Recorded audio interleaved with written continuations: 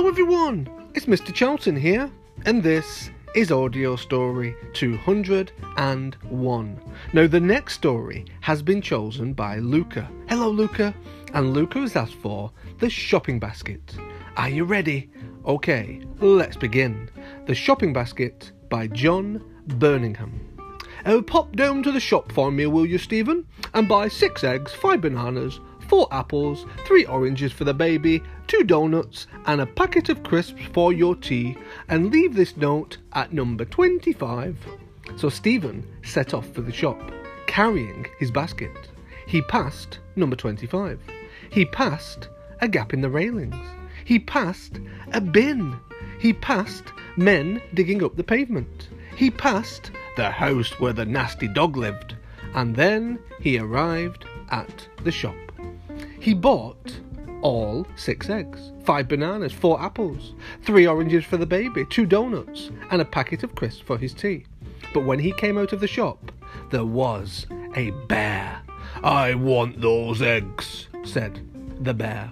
"And if you don't give them to me, I will hug all the breath out of you." If I threw an egg up in the air?" said Stephen.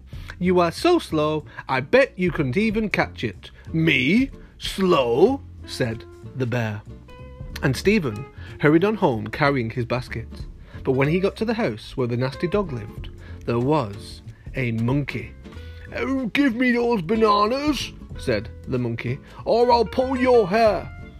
"If I threw a banana onto the kennel, you're so noisy I bet you couldn't get it without waking the dog." "Me? Noisy?" said the monkey. So Stephen hurried on home carrying his basket. But when he got to where the men were digging up the pavement, there was a kangaroo. "Give me those apples that you have in your basket," said the kangaroo, "or I'll thump you." "If I threw an apple over the tent, you're so clumsy, I bet you couldn't even jump over to get it." "Me clumsy?" said the kangaroo. And Stephen hurried on home carrying his basket. But when he got to the litter biscuit, the basket, the bin, the biscuit basket bin, there was a goat.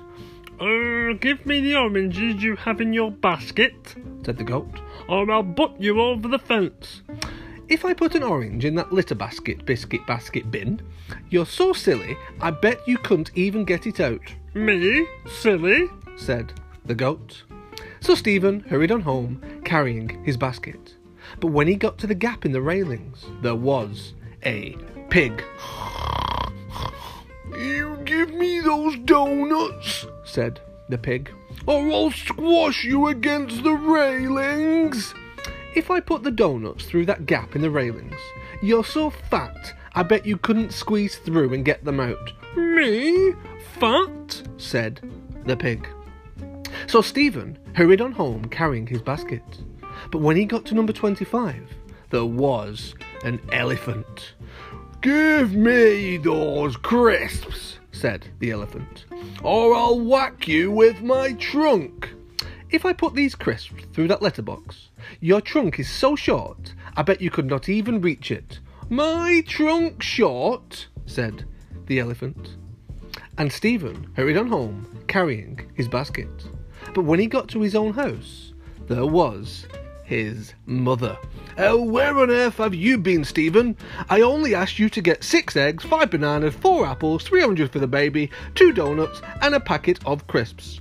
How could it have taken you so long? What have you been doing? And I don't want any excuses about bumping into animals and doing other things like that." The end. Luca, boys and girls, I hope you enjoyed the story, and I will see you again very soon on Mr. Charlton's Audio Stories. Bye, bye, bye.